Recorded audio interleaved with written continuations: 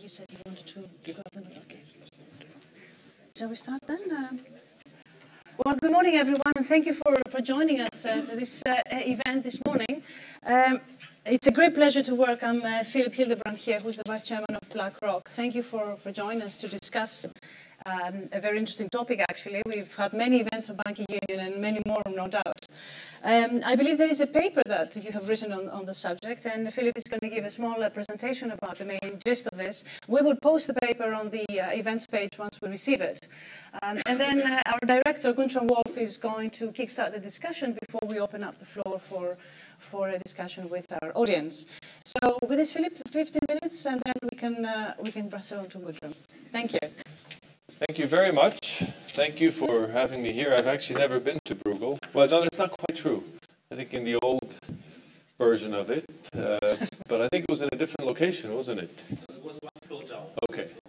Anyhow, so it's a pleasure to be here, and thank you for having me. This is a topic that, as you can imagine, is very dear to my heart. I think I should say up front, I have always felt that the main reason for the lagged recovery in Europe after the crisis was really much less related to monetary policy or specifically to QE, and much more to the fact how Europe dealt with the banking system and the banks after the crisis, in contrast to the United States, of course, where, as you know, as early as March 2009, then Treasury Secretary Tim Geithner conducted very bold and aggressive stress tests with a big public backstop and basically forced the banks to recapitalize very quickly.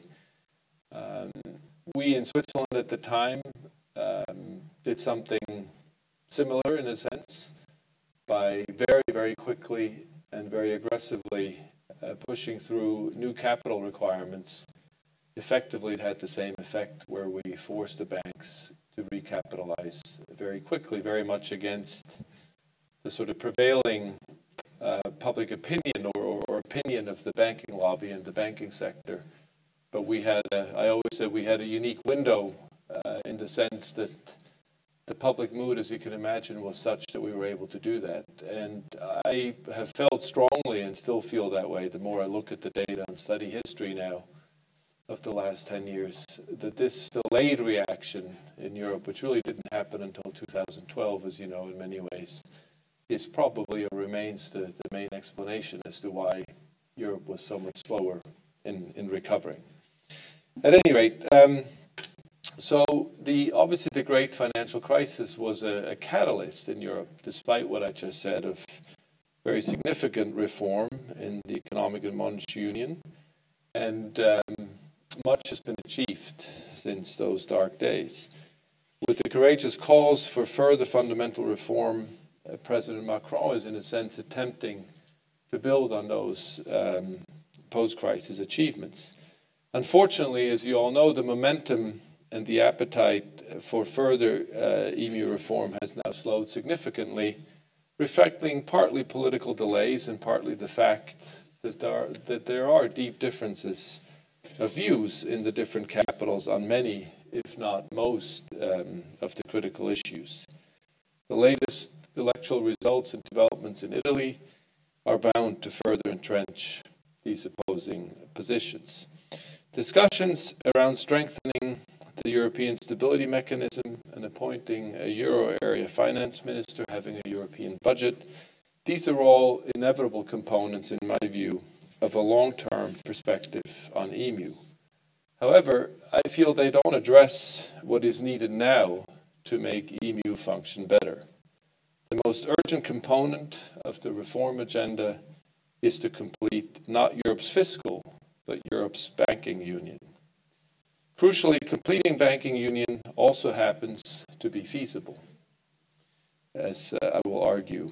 And as you mentioned, there is a paper which will be distributed afterwards, which goes into much more detail on what I'm about to say.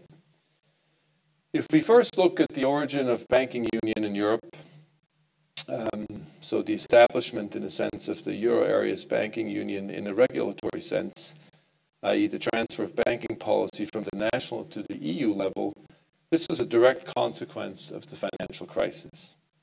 It took, in a sense, three versions of the crisis, 2008, 2010, and it wasn't until the third iteration, 2012, in Europe, that banking union formally came about.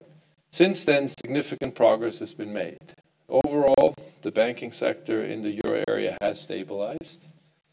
After the introduction of the single rule book, all European banks are now subject to the same regulation and capital and funding requirements defined in the Capital Requirements Regulation, CRR, but also, importantly, to common stress testing and supervisory review and evaluation process framework.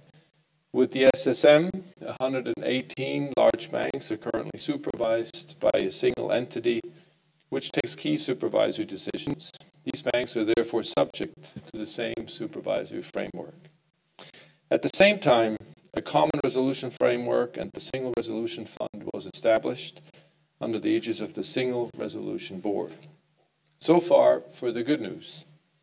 The bad news in Europe is the banking union is far from complete. Banks operate overwhelmingly on a national basis, and there's a lot of data on this in the paper, in particular for retail credit markets. In fact, and this might surprise some of you, contrary to what you might think or might expect, the fragmentation of euro area banking has not actually decreased, has not diminished since the formation of banking union. The incompleteness of banking union in Europe is not just a technical matter. It is crucially important for the long-term sustainability of the euro area. Because the banking union is not complete, the banking sector in the euro area does not act as a risk-sharing mechanism across borders via credit markets that could mitigate financial crises. In the public debate, the discussion of completing banking union has so far tended to revolve almost exclusively around the adoption of a common deposit insurance scheme and a common bank resolution fund. Not surprisingly, given that these effectively involve a common financing instrument, the politics of the discussion have been very challenging, to say the least. Germany and others object to such risk sharing unless significant risk reduction takes place first, in the form of a reduction of still large non-performing loan stocks and the reduction of large exposures to highly indebted sovereigns. Such a position, in my view, is entirely understandable. The ECB has cautiously taken a position in this debate. Notably, Mario Draghi supported demands to complete the euro area's banking union by setting up a stronger publicly funded backstop for failing banks in the form of a backstop to the Single Resolution Fund. ECB Vice President Constancio recently said that in the ECB's view, sufficient risk reduction has now been achieved to move ahead with the European Deposit Insurance Scheme. In fact, the ECB and the European Commission came forward with renewed calls for a fully fledged European Deposit Insurance Scheme. It is worth noting that while the statement of Mario Draghi acknowledges, in particular, the benefits of cross-border integration, both policymakers focus mostly on the public risk-sharing piece of it. So there are different and contrary views, and it seems to me that the debate is stuck. All you need to do is look at Bundesbank President Jens Weidmann's latest statements on the common deposit insurance, and you get a sense how far apart the positions lie. The euro area should be treated as a single jurisdiction for supervisory purposes, with all the benefits that entails in terms of capital and liquidity requirements.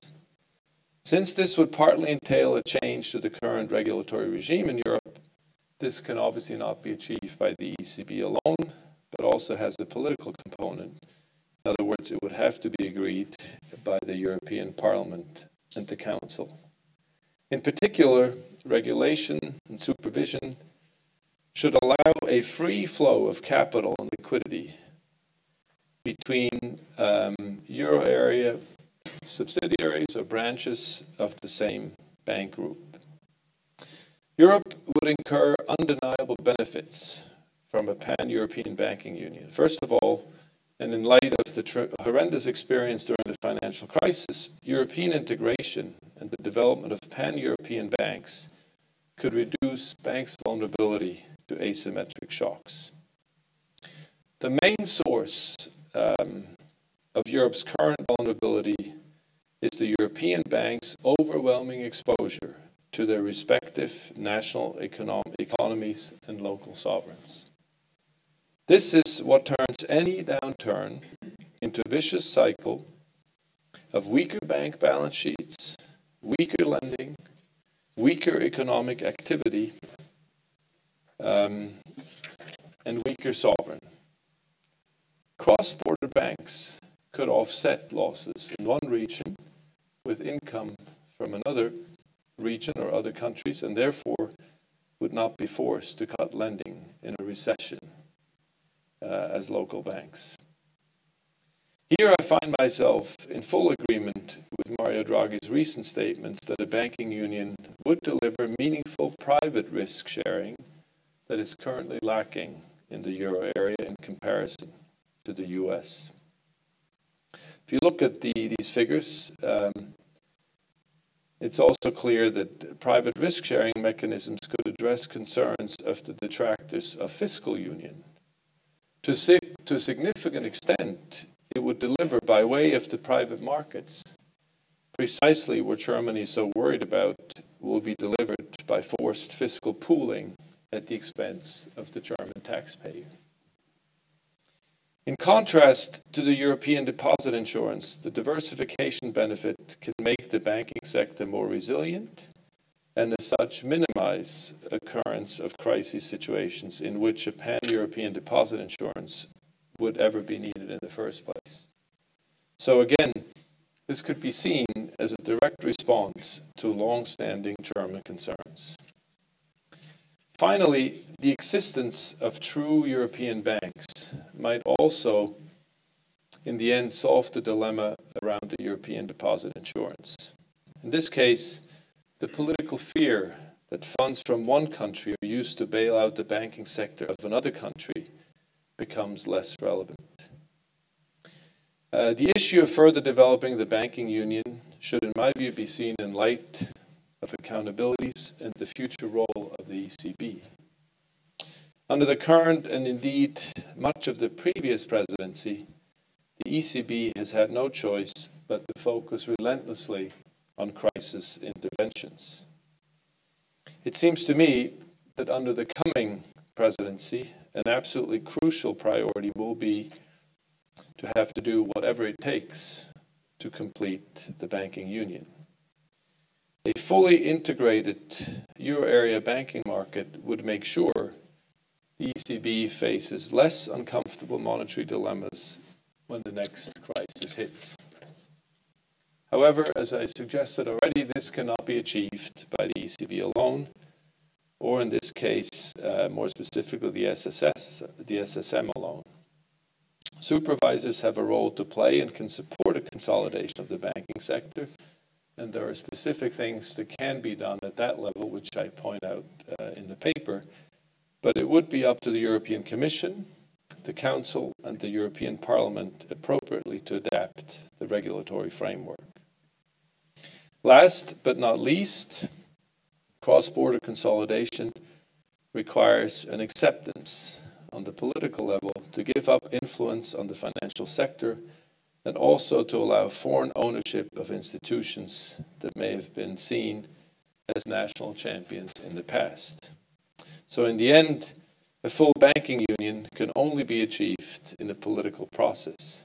Political willingness is therefore a prerequisite for a truly pan-European banking market. I'll stop here. As I said, there's a lot more in the paper.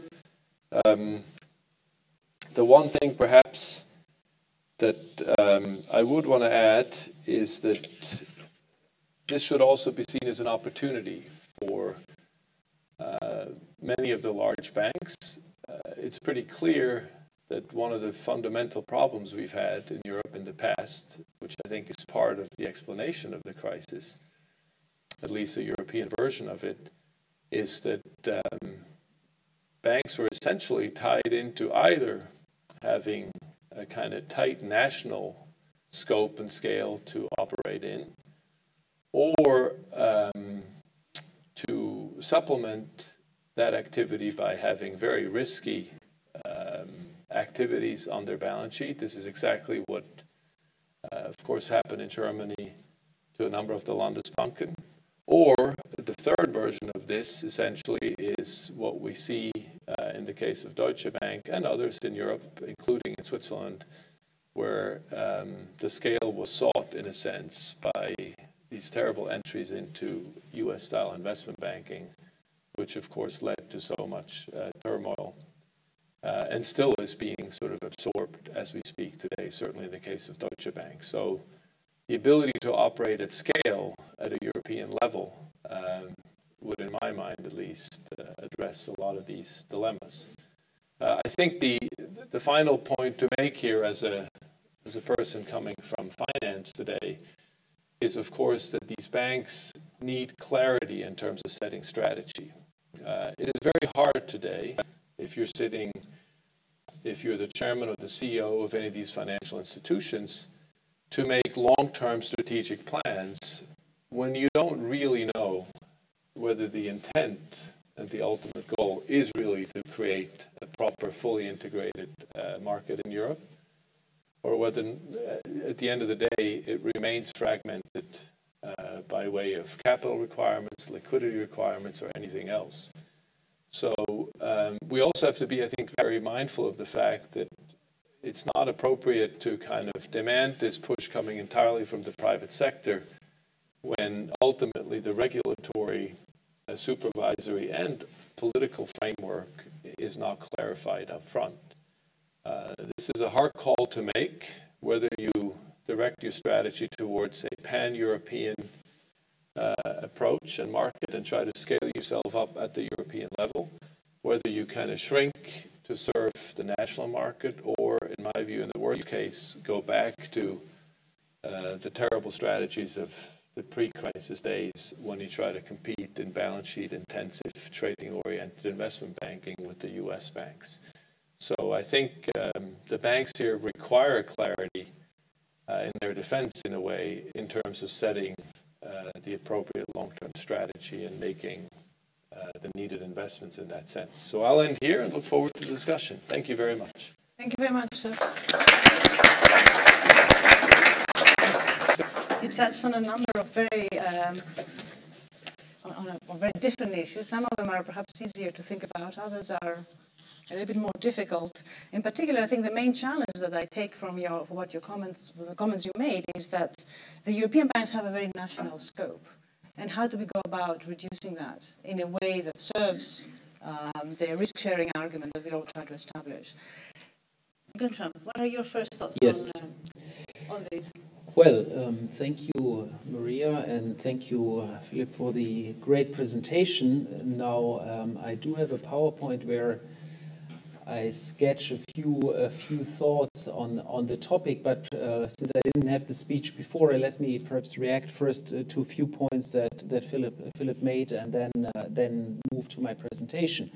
So I guess the first point I want to make in reaction is that I certainly share the view that Europe's growth performance in the last 5 or 8 years has been so miserable to a significant extent because of the way we dealt with our banks and the fact that we've been slow in cleaning up the banking system in different countries to different extent, but basically we have been relatively slow. Now, whether it's the main reason for the slow recovery and the double dip in 2011-12, I think is certainly up to debate, but it certainly is an important factor. I would certainly also want to mention that 2011-12, we had a number of significant macroeconomic decisions that went in the wrong direction, and that certainly had a major impact growth and the recovery, that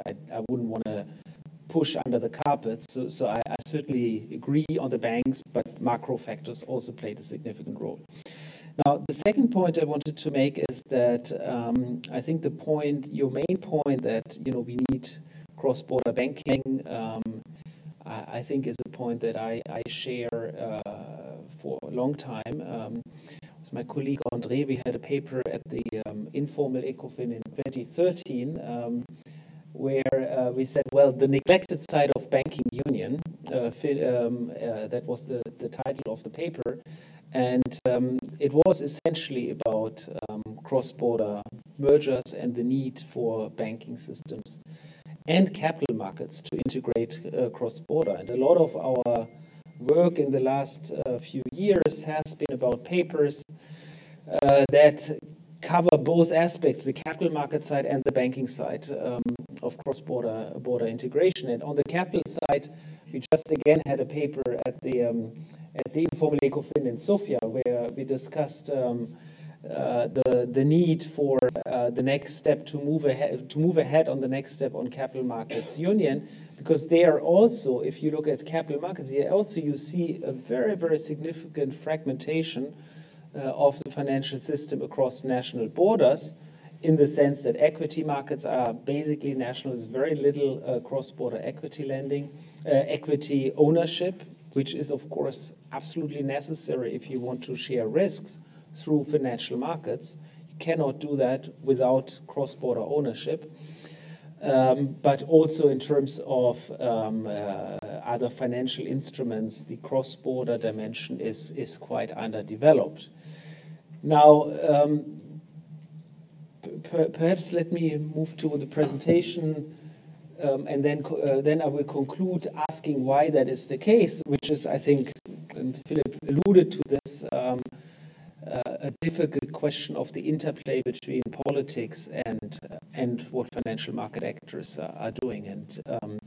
And I think it's basically the main reason why the financial system hasn't yet moved in that direction is related to politics. And certainly the latest, let's say, political developments in Italy, for example, will make it even harder for major financial institutions to take such decisions, because basically on the political level things look still very unclear on what we want from this Eurozone and from this European Union, right? So and I think that's a very fundamental uncertainty that makes it very difficult for financial actors to move ahead. So let me give you a few sort of slides to beef up a bit my thinking on this. So on. Okay, sorry. Okay. So I mean, first, I think all of you know this. Where do we stand on this project of banking union at this stage? Well, we've done a lot. I mean, there's a single rule book, there is the single supervisory mechanism, there's a single resolution board and a single resolution fund that is being built up. I think there, on the third point, we are all aware that even if the single resolution fund is fully built up, it's insufficient in size to deal with significant banking crisis. So there is a big question here on what kind of lifeline or backstop is available if a major bank had to go into resolution. And in a sense, I think here that's also quite well understood that the case of the Spanish Publico Bank was, in a sense, we were lucky that a buyer was out there, Santander, and was basically ready to buy overnight. If the resolution had to be done via the single resolution fund, it would have driven the balance sheet of the single resolution fund to the limit or even exceeded the limits of the balance sheet of the Single Resolution Fund. So in other words, even if we had wanted to resolve that bank as a public, as a Single Resolution Board, we would not have had the instruments to actually put it on the public balance sheet and then resolve it. So I think that shows there is already now a limit, and this was just a sort of a mid-sized a bank in one country. So clearly there is an issue here about, how do you organize it when something bigger happens. Now then there is the deposit insurance discussion, and Philip discussed that quite a bit. We don't have anything on this. We don't make progress on it, and the political will to move on this is absolutely not there.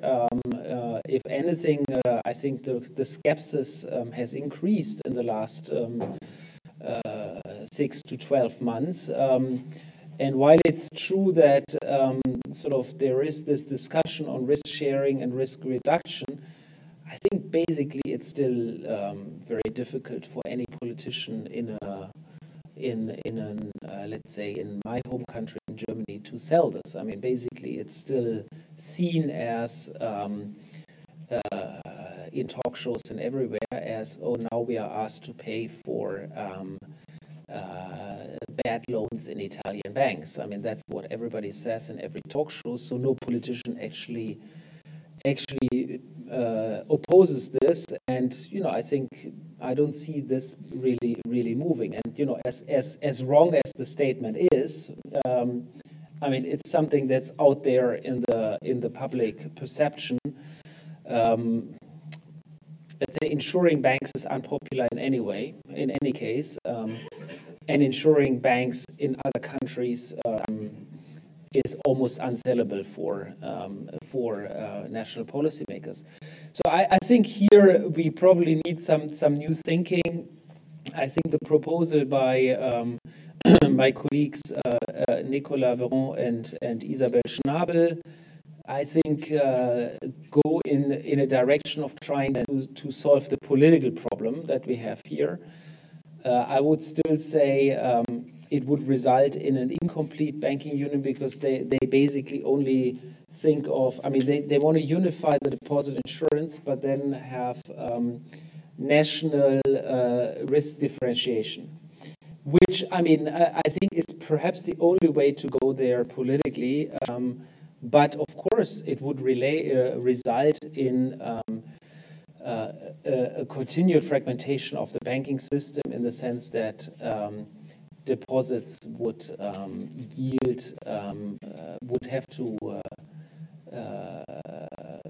depositors would have to be asked different fees depending on country-specific risks, right? So the insurance would cost differently. I mean, the insurance would be the same everywhere, but the cost for the insurance would be country-dependent. Now, then let me just show you a few numbers on where we are on banking integration. That is the work that, and I had recently on our blog, but there was the 2013 paper to the informal ECOFIN was a previous exercise where we did this. And what we study here is we study to what extent euro area banks are acquired by other banks, so mergers and acquisitions, depending on the regional location of the other bank. And so the light blue, the biggest one, is basically a merger within the same country, right? So as you see, the predominant share of banking mergers and acquisitions is happening within countries. Cross-border is very rare. It's a minority. Now, among the cross-border, the euro area, another euro area country is actually just one of many. So it's not that euro area is absolutely dominant among the non-same country mergers.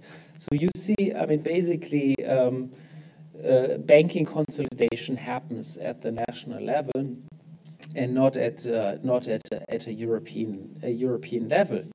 I think the second point that you see in this chart is that there's really no pattern visible on that banking union made a difference. I mean, so this is, I mean, we've seen before the crisis, take 2007, 8, 9, 10, 11, 12. I mean, so in all of these years, it's always been predominantly national consolidations.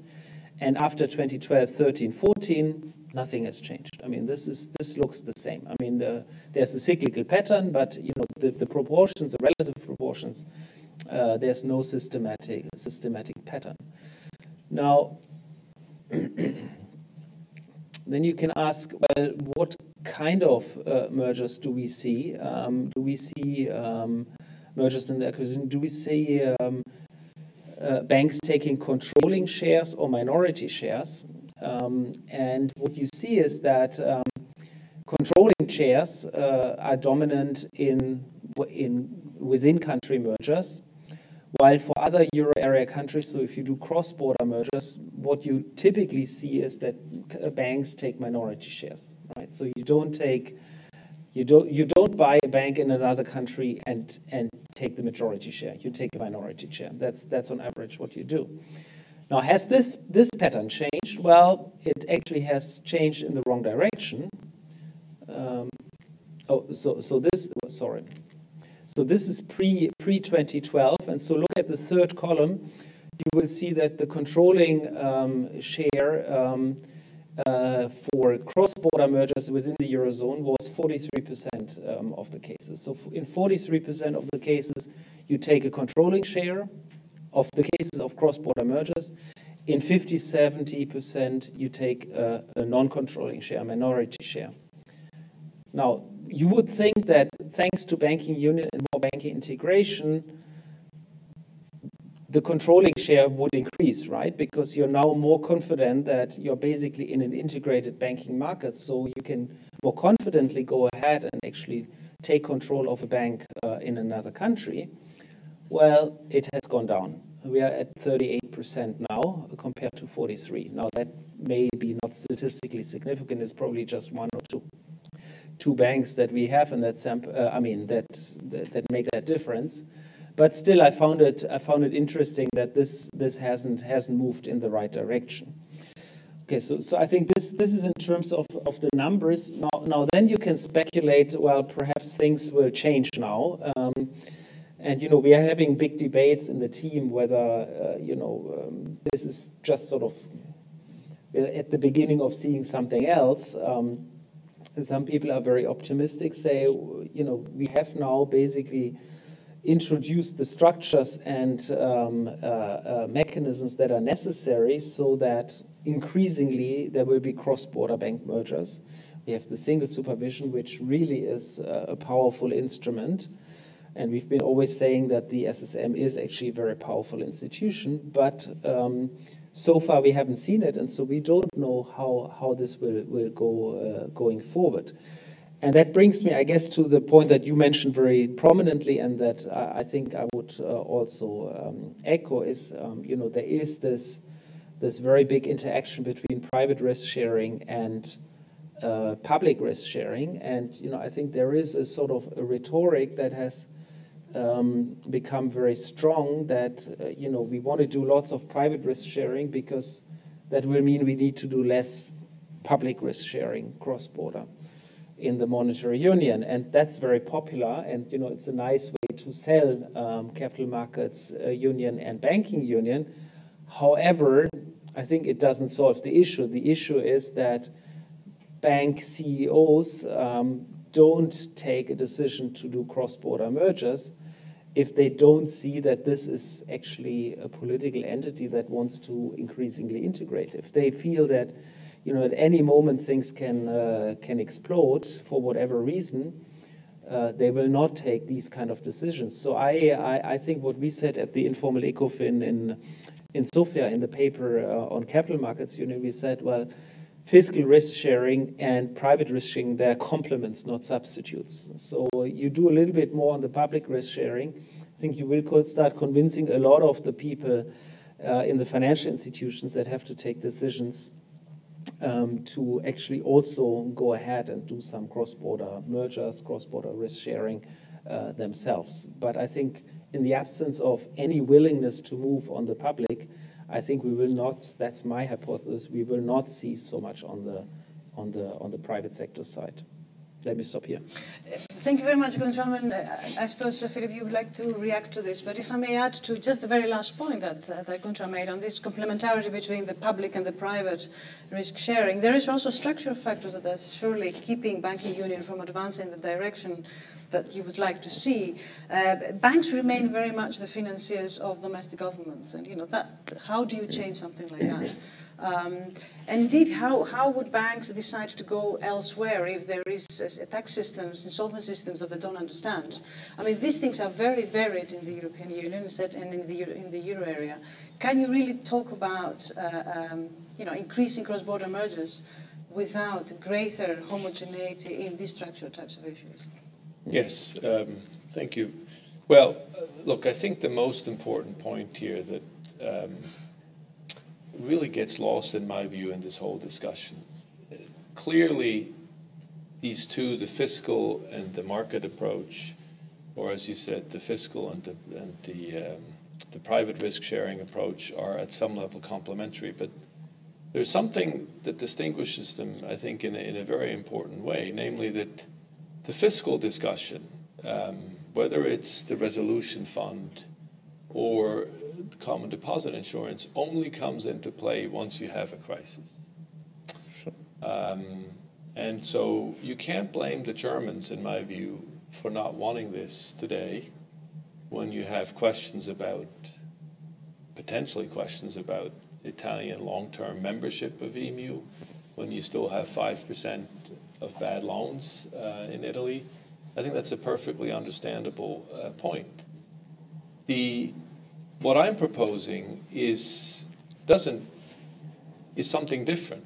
It's complementary at some level, of course, conceptually, but it's different because what it does, if we can get to it, if we can make progress in cross-border integration, it actually reduces the risk of a crisis occurring in the first place. And so, one of the things I've learned as a central banker, it's much better to do things that reduce the risk of really bad things happening than having to step in and clean up once they happen. I know that was sort of Greenspan's philosophy, you just leave it alone and clean up when the thing bursts. But I think that has turned out not to be a very wise philosophy. And I find it's that part of the discussion that, in a sense, gets lost, right? That if we can forge ahead on this, it doesn't cost anything upfront fiscally. It's actually not necessary to do fiscal risk sharing in order to get private market integration moved forward. And what it does, because you diversify the banking sector, you break this terrible nexus between the banks and the sovereign, which has been has really been the root cause of the crisis events we've had. And so therefore you make it less likely that a crisis occurs in the first place. I'm not suggesting that this is easy to do or quick to do or that we can reduce the risk to zero. So at some level we're still going to need those response mechanisms, sometime in the future, hopefully not anytime soon. But what we can do by integrating the market, it really reduces the risk by way of private market diversification. And finally, it would kind of break this terrible nexus that I mentioned, and there's more details in the paper, between the sovereign and the banking sector, which of course has been this kind of horrible root cause, as I said, of all the bad things that have happened in Greece, Spain, Portugal, so far. So I think that's kind of my main point. Now, there are certain things, I agree with your first chart, but of course there are a number of things that still can and need to be done in order to encourage banks to move ahead. Capital is not treated the same way. So if you have several branches or subsidiaries, you'll have to have different capital requirements that you have to meet. You can't freely move around liquidity and capital. So there are still regulatory, legislative in some cases, supervisory hurdles that still stand today. On top of that, of course, we have an overbanked system. This is a point that I go into some detail in the paper, which is particularly sensitive in Germany. I mean, one of the reasons why Germany would struggle with this is because of their own structure with the Sparkassen and the Landesbanken. Because this inevitably, once you kind of get this ball rolling, it will lead to pressure on overbanked countries, which of course, again, in the long term is a good thing for the economy, but will imply some political sacrifices in the countries where that's the case. In terms of your question, I don't think, assuming that the capital regulations are such, the liquidity regulations are such that you don't get punished to go across countries, I'm not sure that different fiscal regimes or tax regimes in different countries will be much of an impediment. There is, of course, the impediment which currently still exists of the non-performing loans. Although I would say, this is perhaps a bit controversial, but perhaps Victor has a point in the sense that if there is a discussion between SocGen and UniCredit, that would tell me that there is enough courage to kind of think about that, despite the fact that you still have NPLs in Italy. So that's a promising sign, but one of the things that surely needs to be done to encourage this is just relentless continued pressure to reduce the NPLs in the southern countries where they still are a problem. And that's something the SSM can do and should be doing more forcefully, in my view, because the quicker you get to the bottom of that, the more you kind of unleash this mechanism where people actually begin to think about cross-border acquisitions or mergers. And indeed, again, the fact that we have this discussion, I don't know how serious it is. It doesn't always mean when something is on page one of the FT that it's real. But the mere fact that these discussions seem to be taking place in a way is a sign that should give us some hope. Maybe one point on Italy, which is sort of the elephant in the room. The other thing that I really like about this market approach is, at some level, you could actually deal with a terrible problem in Italy in this context, in the following sense. By definition, only banks that operate in countries that continue to be committed to monetary union would come into play in a cross-border context, right? So unlike the fiscal risk-sharing dimension, where at the moment I don't see how you push that discussion forward, this one actually could move forward, even if you have question marks about a particular country and its commitment to the euro in the long term, because if that commitment is in question, then that country would simply not be part of that integration play at some level. It doesn't mean that the integration per se cannot continue elsewhere. Now, hopefully we'll never get to that fundamental question, but I think it's another reason why, in terms of sequencing, and this is the essence of my paper, we should kind of think about turning things on their head and begin with market integration rather than fiscal integration up front. Because again, and this is really important, the fiscal integration only comes to play when we have the next big crisis. Whereas what I'm proposing reduces the probability of that crisis occurring in the first place. We have a long way to go. You mentioned it as well, and I can give you some more data points just so that, nothing has moved in terms of integration since banking union. It's pretty extraordinary. I was myself kind of shocked to see these numbers. The intra-euro area cross-border claims, as well as the market share of foreign branches and subsidiaries, has actually significantly decreased since 2008. So we've gone backwards.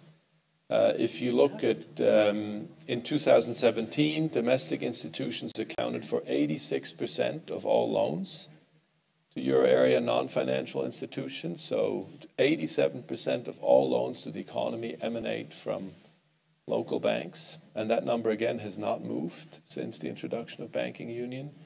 Or another way to look at it, this is basically your data, that this is the last data point we have is 2016.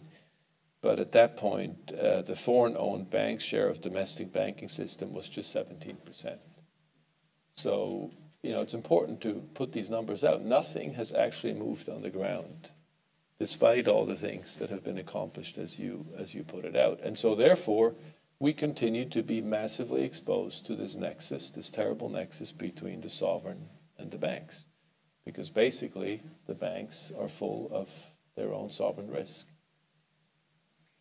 If I may ask you, in the end of June, we have a big the European summit, and everybody has high expectations for what could be agreed on this summit. But in order to push the integration of the banking system, what types of things would you like to see coming out of this summit that would be successful? Well, I'd say two things ideally. One is a set of specific technical things to reduce the remaining or eliminate, or at least the commitment. They wouldn't do it at the summit immediately, but a commitment to reducing the remaining obstacles mostly in terms of capital and liquidity requirements. That would send a big signals. If I'm a CEO of a big bank and I'm now told that actually I don't get penalized anymore from a capital or liquidity perspective when I invest in another country or make an acquisition, I think that would be a very big signal, and that's something, as I said, that unfortunately cannot be done entirely through the supervisors. So this is, to some extent, the Commission has to be involved, or the Council. You could recognize the benefits from a pan-European diversification in Pillar 2 capital requirements. Again, it's a sort of same subset of the same story. These are quite technical issues, but they're very important. Right now, it costs me money as a banker if I want to make an acquisition in a different country. So I think that's the most important thing. The second thing, of course, and this is where Germany comes back into play, is an acknowledgement, in a sense, that this will lead to, just by sheer way of market forces, once you allow this process to occur and take hold, the pressure on the overbanked systems will increase, and therefore there has to be a willingness in Germany here for once. The debate can almost be reversed, where something can be asked of Germany as opposed to the other way around. Namely, to say you have to be prepared to rethink a significant part of your banking system. I don't want to be conspirative here or say something that I don't really know. I always try to say the facts, but if you look at the German debate, it seems fairly obvious. Others in the room may know more about this, but at least I would say there is pretty strong evidence at the moment that the Sparkassen lobby is a very powerful element of the opposition to the fiscal risk sharing that is on the table. And I think there's a good reason for that, because if you really push ahead with banking union, this will have repercussions on the structure of the German banking system. There's no question in my mind about that. And the data, in fact, shows that Germany is heavily overbanked. Now, the classic argument is that because these banks don't have the same profit motive, at some level it is cheaper for the consumer, and that is true. You're probably a client of a Sparkassen somewhere, but of course, as all of you know, from a macroeconomic perspective, there are costs associated to that which are not taken into account when you look at it simply sort of on one side of the balance sheet, as it were. So this is a difficult discussion, but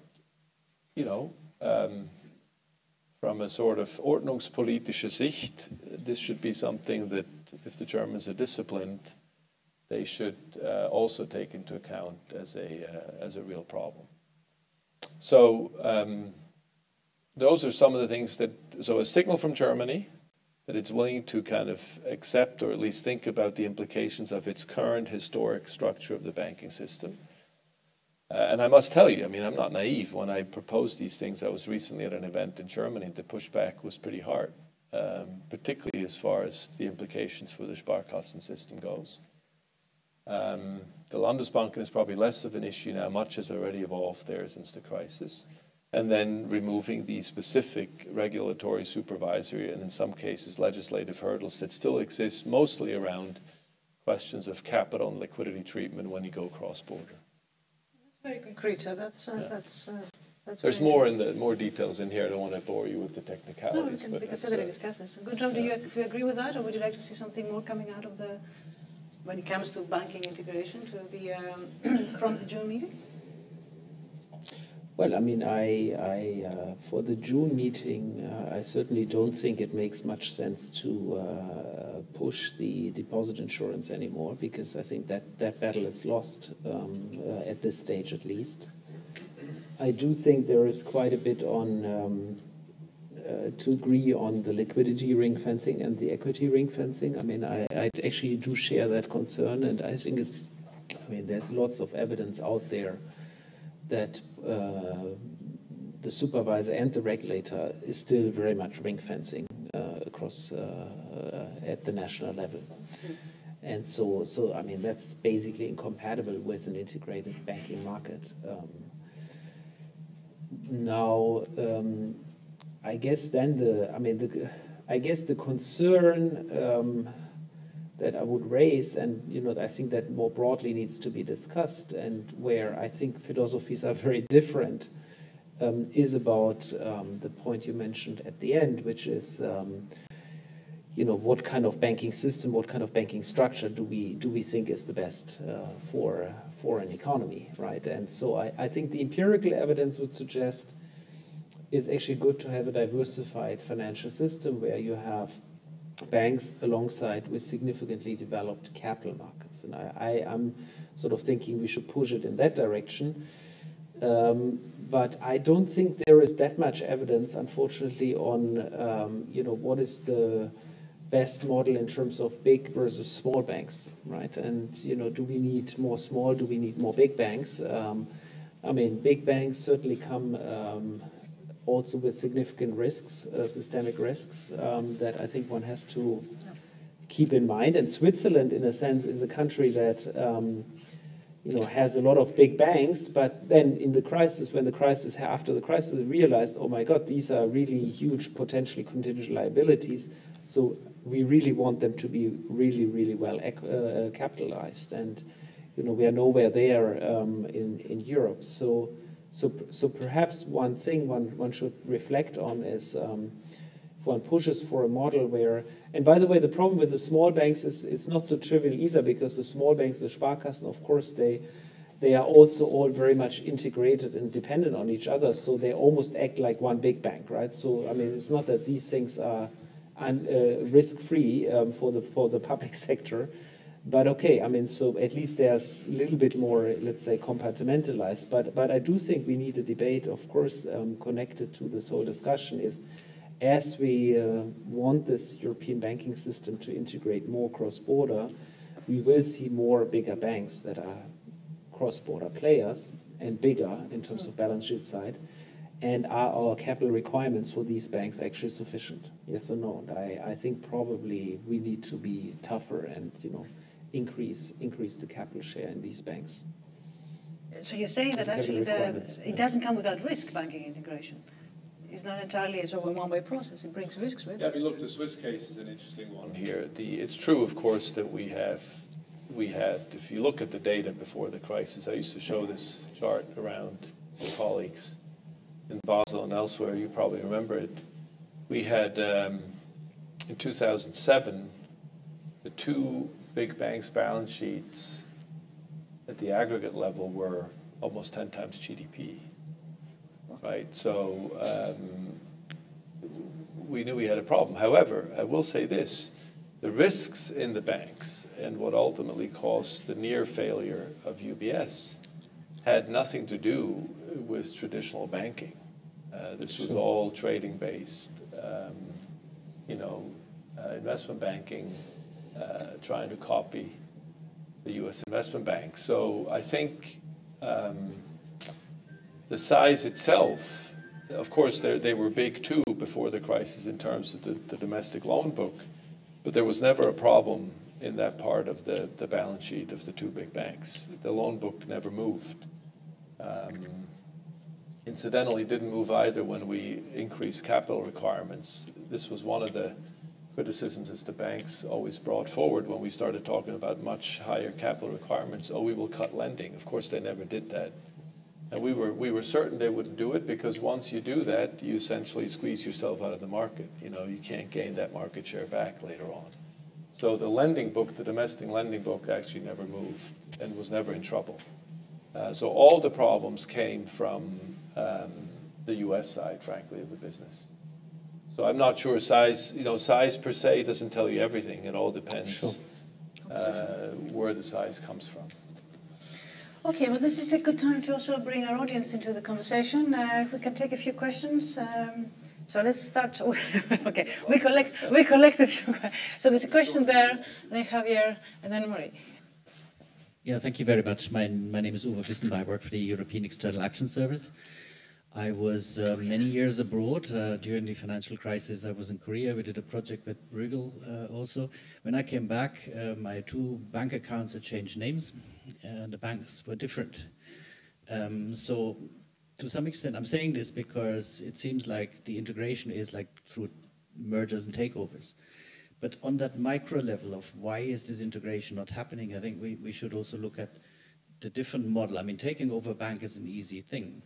I mean, maybe not as easy as you were saying, but in fact, when you're talking about doing business in the EU, and from a customer point of view, it's extremely difficult, the nitty-gritty, and this is, I think, where we should look at. I don't think it requires a European regulation, or perhaps it does, I don't know. But what are the real reasons why banks do not go abroad to do business? I give an example from a non-bank thing. I wanted to order something from a company in Cologne, and they were saying for delivery to Brussels, abroad, it would charge 30 euros, so that delivery would be so expensive. Now, if I had ordered the same item from Berlin, which is like 3 times the distance from Cologne, it would have been free. So why in the European Union do we still have these kind of obstacles? And what kind of obstacles do we have specifically in banking? So for instance, can a German bank seize property in Belgium, for instance, if somebody doesn't pay the mortgage back and that sort of thing? And where do we have to dig here? Is it European regulators having to force companies or public authorities in different member states to change things, like we did with roaming, for instance, roaming charges, which is almost like, forcing kind of companies to dictating prices, like almost in a socialist economy. But there was no other way to actually make them work together and do business according to costs and customer demands. But so the old monopolies, the old structures, and so seem to be dominating a lot of markets in Europe, and certainly the banking sector is no exception. Especially when you think about it, just a few years ago, making a transfer from one country to another was extremely difficult and costly. Now, thanks to the IBAN system, it's become cheaper, but still, there have been a lot of these kind of structures that have been taking place, and I'm not surprised they're not being broken up, because at that macro level, I don't think that's going to change at the micro level. Plus linguistic differences, of course. If I'm a customer and I want to do business with a German bank when I'm in Italy, how to do that? Okay, let's say 2 questions here at the front. We'll have Javier and Marie, and then we'll have one more round. Yes, well, Javier Arias, BBVA. I have probably a couple of comments on that. First of all, well, it seems that the banking union, this is a desirable thing to be done before some date. Could be the end of this year. Second is, I think that everyone agrees on that. Second is, what is the right balance between risk reduction and risk sharing? So someone has to put this bar at a given point, because still seems that, we are never ending this on this figure. So if we're going to move forward, probably we'll have to agree on how much. Second, that was raised the issue whether there is no the right incentives to cross-border mergers. Well, there is no the right incentives probably for banking to remain on our own, in the sense that if the cost of capital is much higher than the return on equity of the banking system, how sustainable it's going to be the banking industry. So that's one thing. In spite of whether the interest rates they are in a zero zone or negative zone, in spite of that, profitability of banks is extremely low. So and there are so many risks looming on cross-border mergers, whether this digital transformation, would that make sense to buy physical assets? There are so many, hidden issues popping up on legal issues which might come up after a cross-border merger, even within a domestic merger as well. So I think there's too many issues which probably need to be addressed as well, because this is not an easy solution. But nevertheless, for me, the most important issue is to fix the right level on risk sharing, risk reduction, and then to see whether we are ready to assume this figure. Thank you. Marie. Thank you for a very interesting discussion. A lot of what I've heard is music to my ears, and I certainly share the goal of having a better integrated banking union, capital market union, and favoring cross-border activities and reducing segregation.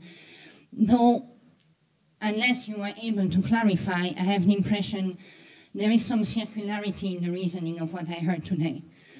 Because on the one hand, I hear that private risk sharing, cross-border activity, cross-ownership, cross-border mergers, banking integration, capital market integration, and pushing forward private risk sharing would help reducing the extreme scenarios of having to manage a crisis, reducing the likelihood of a crisis, and reducing the likelihood of the use and the need of the fiscal union. So the reasoning was a bit, let's put private risk sharing, and somehow it will come a long way.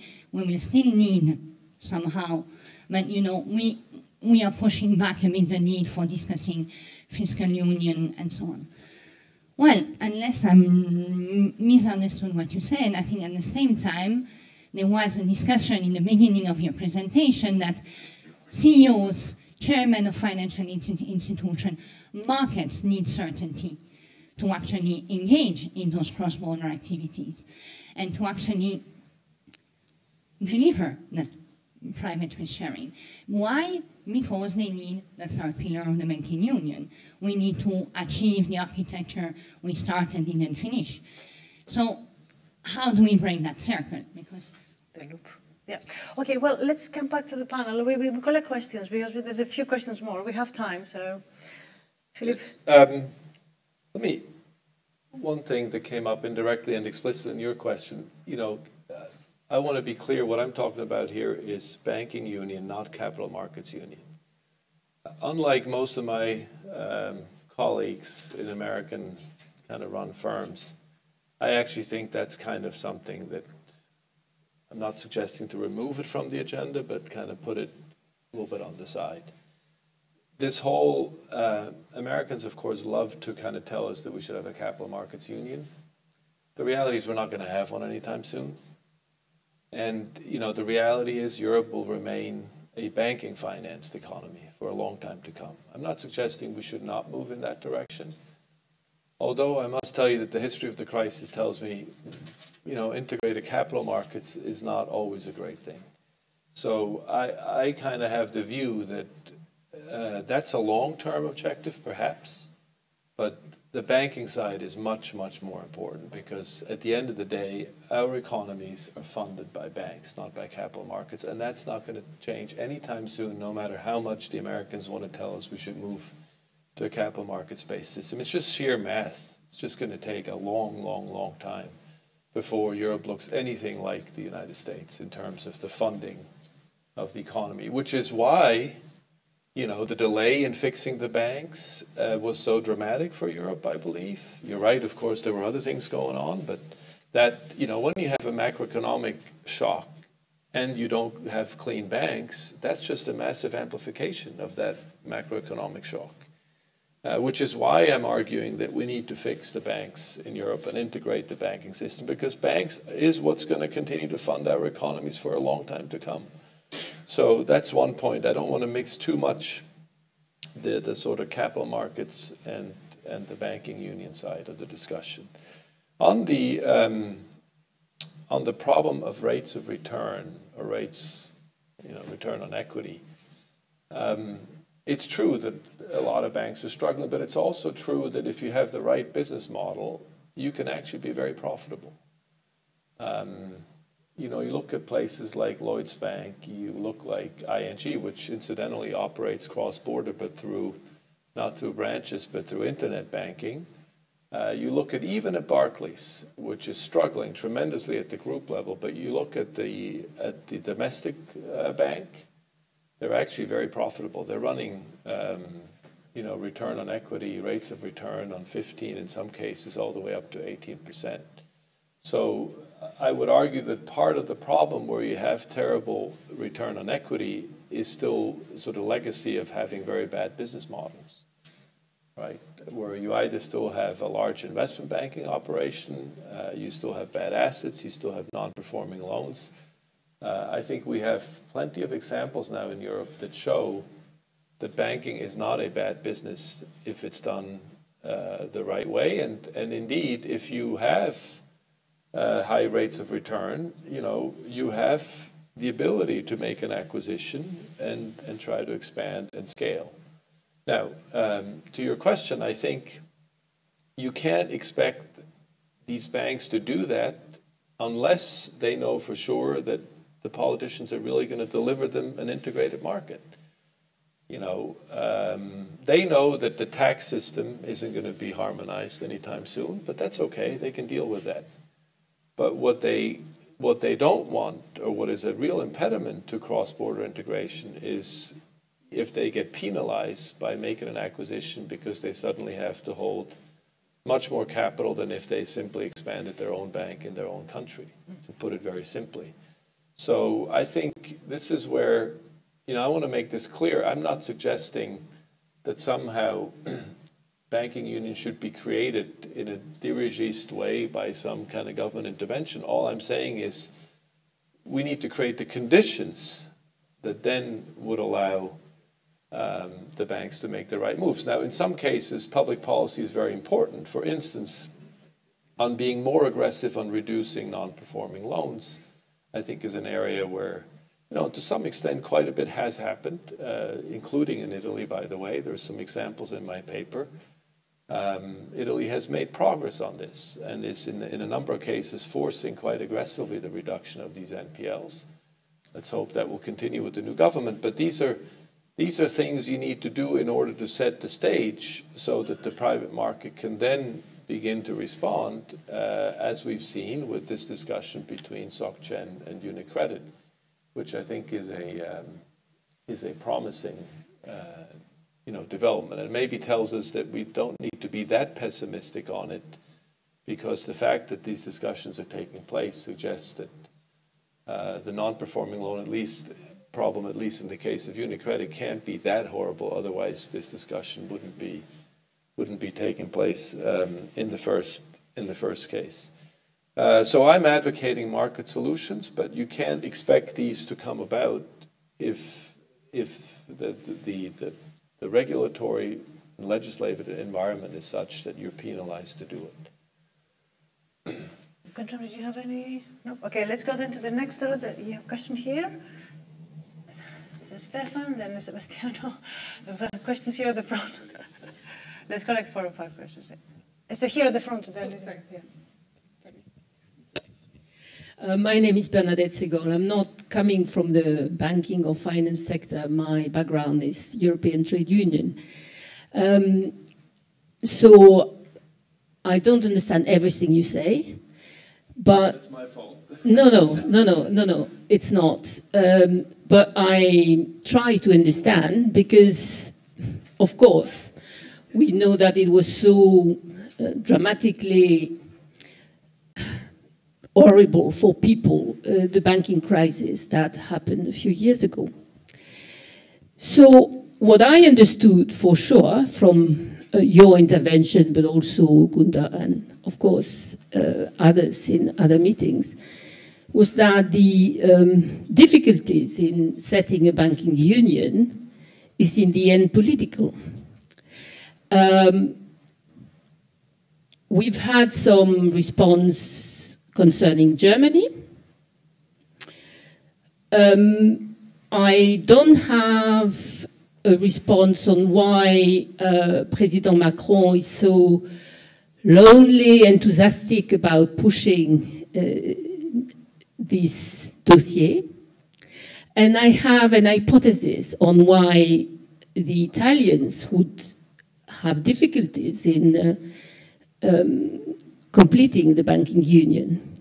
Because, and that is my supposition, and I would like to know if you think this is real.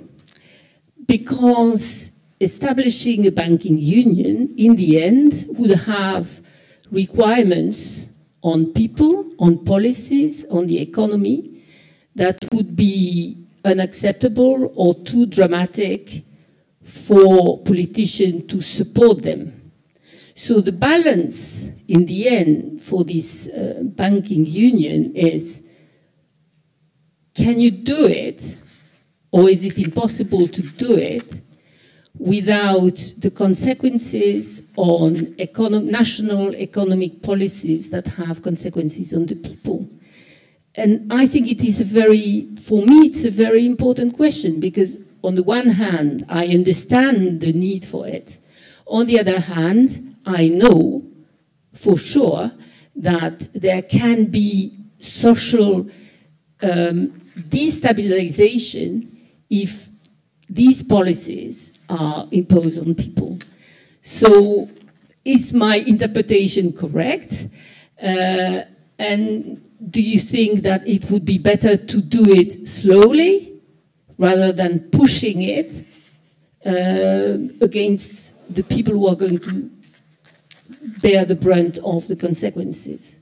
Let's go this way. Then the question there, and then we go to Stefan and here. David Clayton, Illinois State University. I'd like to quickly lay out a scenario for why I think deposit insurance might be a reality in the not too distant future. If we look at balance sheets, which are a historical record, a snapshot in time of past behavior under institution and policies that were put into place, we do see bad residuals of that, non-performing loans. We have made progress on that as we've changed the single rule book, the single supervisory mechanism, which will make going forward more commonality in the way that capital and liquidity requirements leave residual risk within the deposits part of the balance sheet. So I'm more optimistic that going forward we could have an experience-rated insurance scheme which was independent of location across the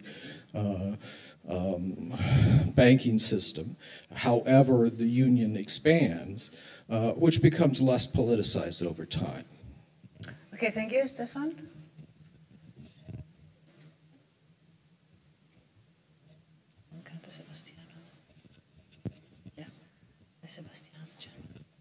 Yeah. Thank you. Stefan Rotti, IMF. One time you mentioned something positive, the SRB, SRF, but I wonder, as long as you have one country, one vote decisions, and in the bill in the end is national, can you really take European decisions there? It is up to now, is not, I'm not talking about last weekend, but in the whole contingency planning, what you do, are you not just thinking about your national interests, even if you're around a European table? Another question is, you mentioned, you compared 2007, 2018. Do you look at individual countries? Because I was thinking about Belgium and Portugal, where you clearly have a change. They really went from national ownership to cross-border ownership, and both banking systems really, they let it go, maybe pushed on by the crisis, but they didn't resist, and so now they are both mainly foreign owned. Thank you. There's Sebastiano. Well, one question which is connected to what Maria said, and then another one on the main topic. I mean, you said that we should remove obstacle, capital, liquidity, etc., to cross-border mergers, essentially. But I mean, for your knowledge, I mean, on the original proposal of the Commission, there were 13 countries that were very much against. These were host countries supported by a big one. So, I mean, then they said because there is not a banking union completed, etc. So, which goes back to what we were saying. Now, on the banking union, I mean, I think it's fair to say, as the colleague from BBVA said, a lot of risk reduction has been said. And what Guntram showed, it is only risk reduction, essentially. The only mutualization is the part of the contributions, the partial contribution in transition period to the resolution fund, which are only partly mutualized. Therefore, the question is, then you said, well, but we should continue, of course, no discussion about that, reduction of NPLs. You mentioned Italy, it has decreased a lot, will decrease in 2 years, is projected to go to European average, etc. But the question is, do you think that what Guntram said in the political debate in Germany and other countries, we don't want to pay for deposits of banks of other countries that go bust because of this and that, no? Even though there were not NPLs, this would be different. So in other words, it's not that the bar is continually raised on risk reduction since many years because there is a political, common understanding in certain countries that they do not want to renounce to some or to make other changes, like what you said, the consolidation in Sparkassens. When you open the market, you have integration. Or, another things regarding the EDIS in particular, is the IPSs, where it is well known that the two IPSs do not want, they are institutional protection schemes, no? The two category of banks in Germany, they do not want to pay contributions to the EDIS in any way, because otherwise they should either they pay double or they should renounce. If they had the European system, they should renounce to all the benefits that are granted in European legislation as being part of the IPSs, which are many. So the thing is, this is very political. You see, the analytics, if you look at the occasional paper of the ECB, including the riskiness of individual banks, the latest one presented, says that there is no cross-subsidization, and it takes into account the actual riskiness, because it is end 2016 data where the NPLs were even much higher than today. Therefore, I doubt that even if you had not any NPLs or any sovereign exposures, then this thing happens. So it is very ideological. As Guntram said, it is difficult to sell to the public, but this is the role of politicians. Thank you. Yeah, thank you. A question here? Now, the framework you are proposing is very clear. Bankers, for profit motives, should look for banking integration if they were not stopped by different hurdles from the public side. So there is an underlying profit motive, but then there are political hurdles. My question is whether these political hurdles are the same in all couple of countries, or you can think that these political hurdles could be lower in some group of countries than in other group of countries. Now, you refer to Unicredit and Société Générale. And of course, you would think that there the political hurdles, especially now, are particularly, but what Commerzbank and Société Générale, would the political hurdles there be lower? So can we expect that there would be more integration where the political hurdles are lower? This doesn't seem to have been the case so far, but could it be the case in the future? And perhaps one last question here, and then we come back to it. Thank you very much. Emiliano Tornese, I totally agree when you say that private risk sharing is actually the solution. And in a way, this is missing because, as you mentioned, CEOs do not have clarity on the legal framework, regulatory, and the political context. And this is partially due to the absence, let's call it, on the completion on the banking union. One of the first things I learned when I lived and worked in the United States was that groups in the United States perform well because when the cycle is down in Texas, they can still be profitable and can make loans because the cycle is up in California. So the first question is how much the absence of this completion is affecting the competitiveness of European groups towards international groups? First question. And second question is the level of homogeneity that is referred to in the debate indeed possible? Because actually, if you look at the US, groups are integrated to cope with these different levels of cycles, no? So the question is it possible to have this homogeneity of cycles within the euro area? Okay, thank you very much. There's a lot here, but we have tough questions. So you have the prerogative to choose what you think you can answer. Okay, let me try to pick on a few. So your question is a very important one, and ultimately comes down to who is going to be the kind of beneficiary of this and who might pay a kind of macroeconomic, or I guess from your perspective, a kind of labor market price for all of this. I think the reason, if I look at it at the moment, and this is a political economy question, but if I see who is resisting for what reasons, it strikes me that it's less about the issues you're focused about and more about entrenched kind of nature or structures of the banking system. So, in Italy, obviously an implication is part of the story here is we need a further reduction of NPLs. We've gone from 6 to 5%. It's actually quite significant, but it's still 5%. And that's a hard thing to swallow. There's also risk from an Italian perspective. If it's done the wrong way, it could potentially squeeze growth, right? So you can kind of see where that logic comes from. In Germany, I think, as I suggested, and I want to be careful, I'm not German, and I'm not a great expert on the kind of domestic banking system, but it looks to me like the structure of the banking system, the role of the Sparkassen, is a very important part. And I had some of this in my own experience in the post-regulatory reform, where you could see the power of the Sparkassen lobby, even in the discussions around Basel III.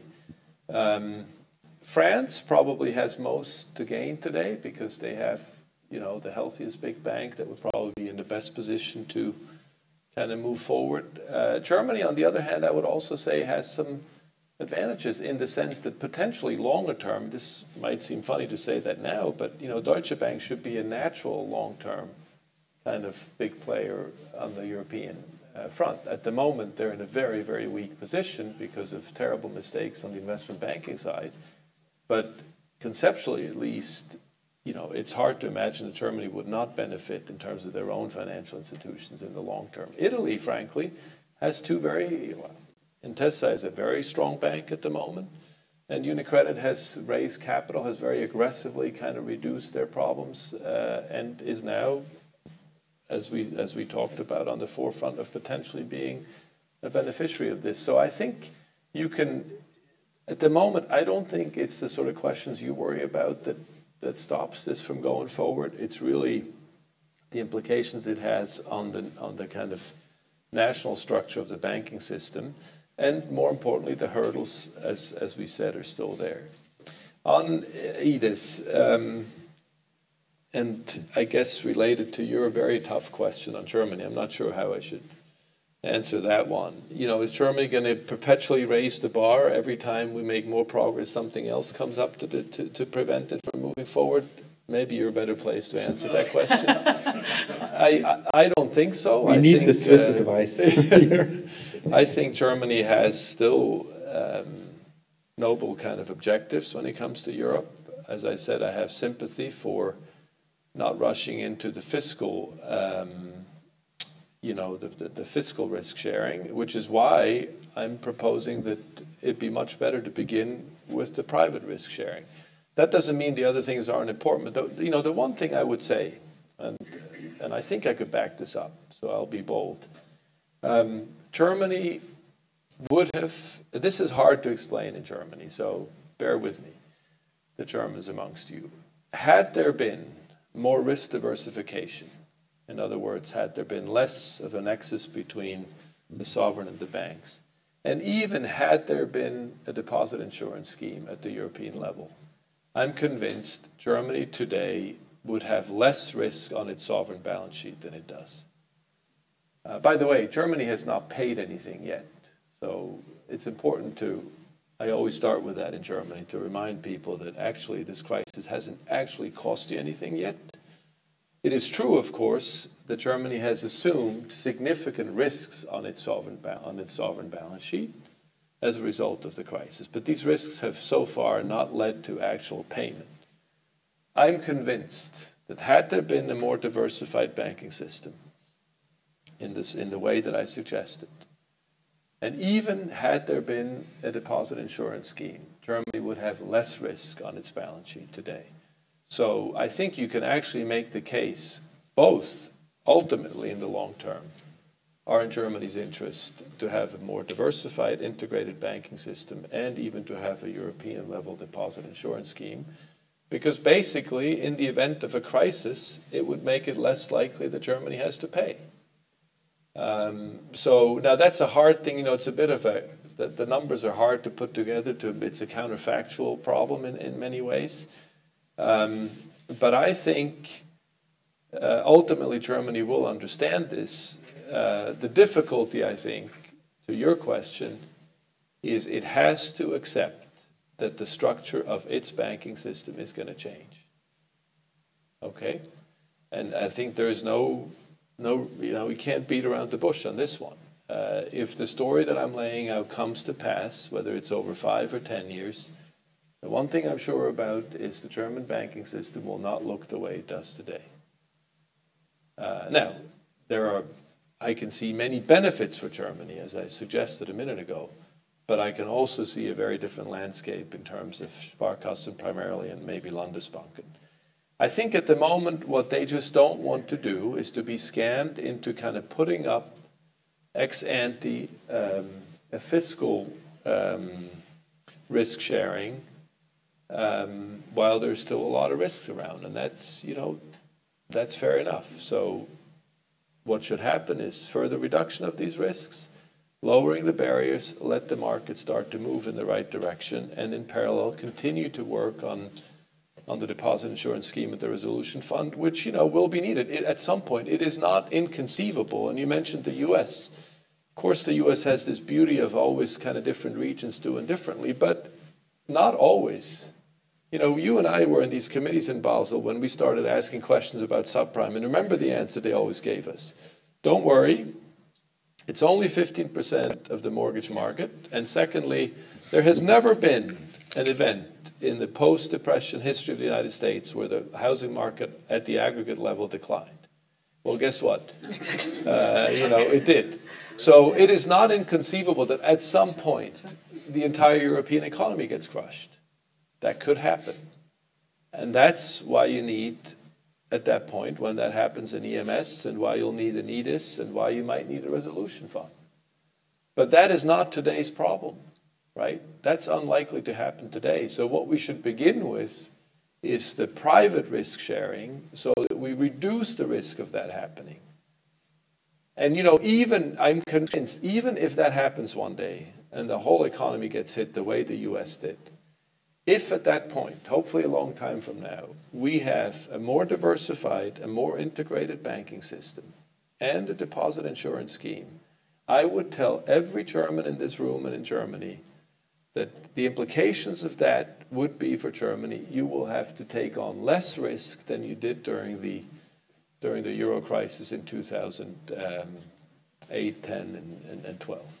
That's a hard thing to get across to Germans, that ultimately this system would actually be in their interest because it would be less likely to occur, a big problem. And even if it did occur, because of the diversification, Germany would end up with less risk on its sovereign balance sheet. And that, I think, has to be the story that the other countries have to, not sort of hyperbolically, but with proper analysis. This is where you and other academics can play an important role to try to show that. So I don't want to join in a sort of sinister view of the Germans always moving the bar whenever others make progress. I think that would not be appropriate. They have legitimate concerns, but they also need to expect that the rest of Europe would expect them to accept changes in the structural nature of the banking system if this can move ahead.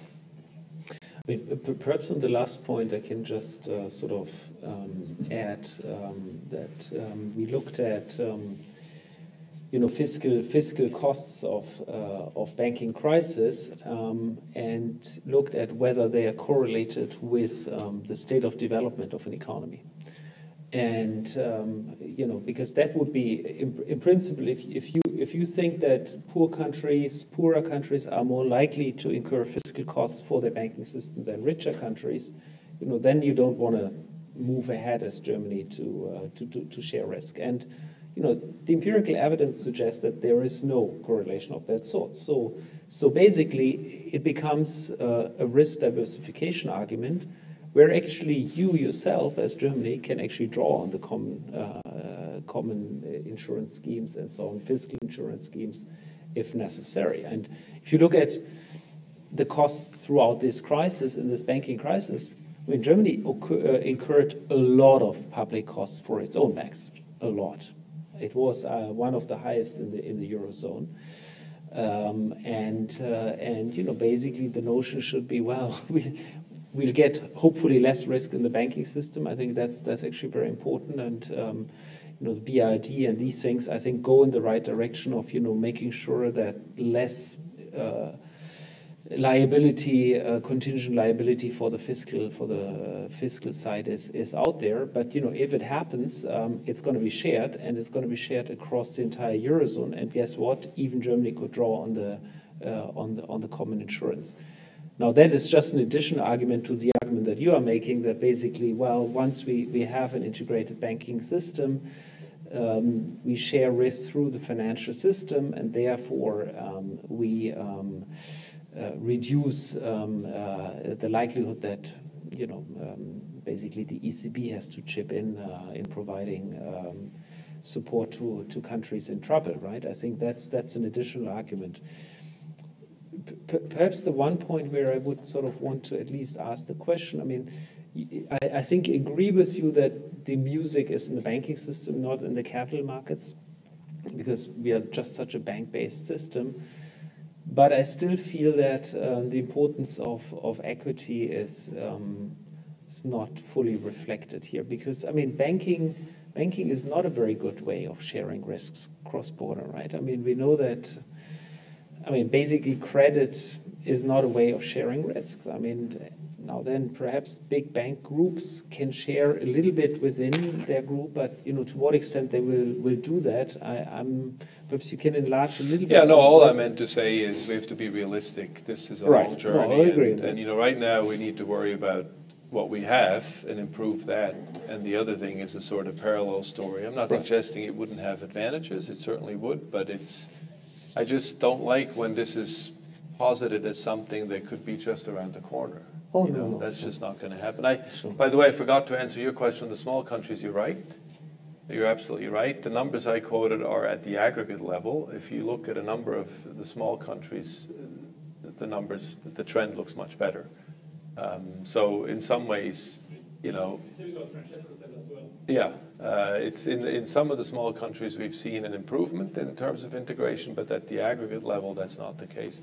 And then I forgot to answer your question, which is an important one. How are these banks going to compete with the U.S.? Well, I guess my whole kind of framework is that they should compete less with the U.S. banks. And if they had a proper integrated European market, now they would, of course, the U.S. banks would presumably try to be here as well in this market.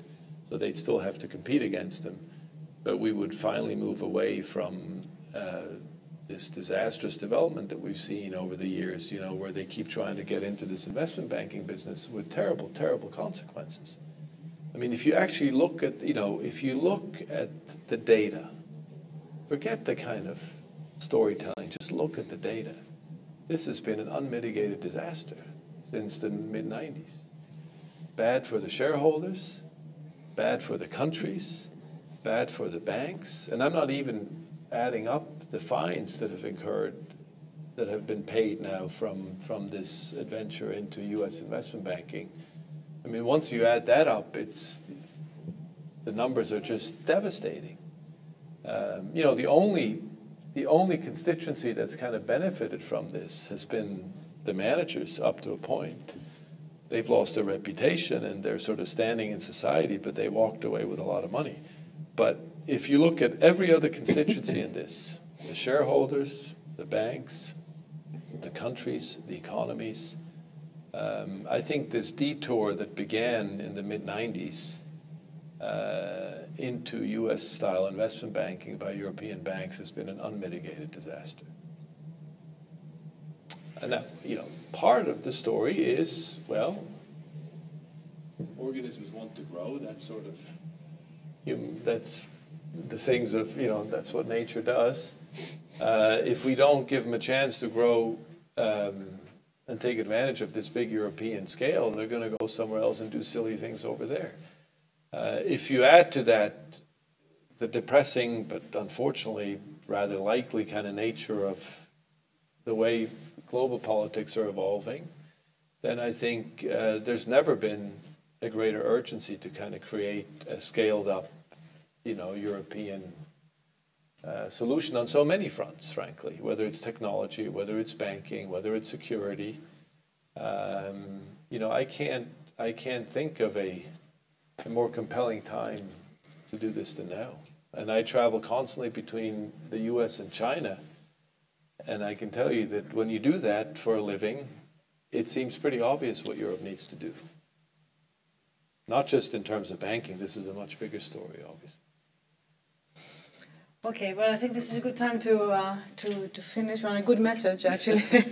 Also, we're also way above our time. Philip, thank you very much for coming, for a very interesting discussion. Guntram, for your intervention, and thank you all for coming. Please join us in helping the panel. Thank you.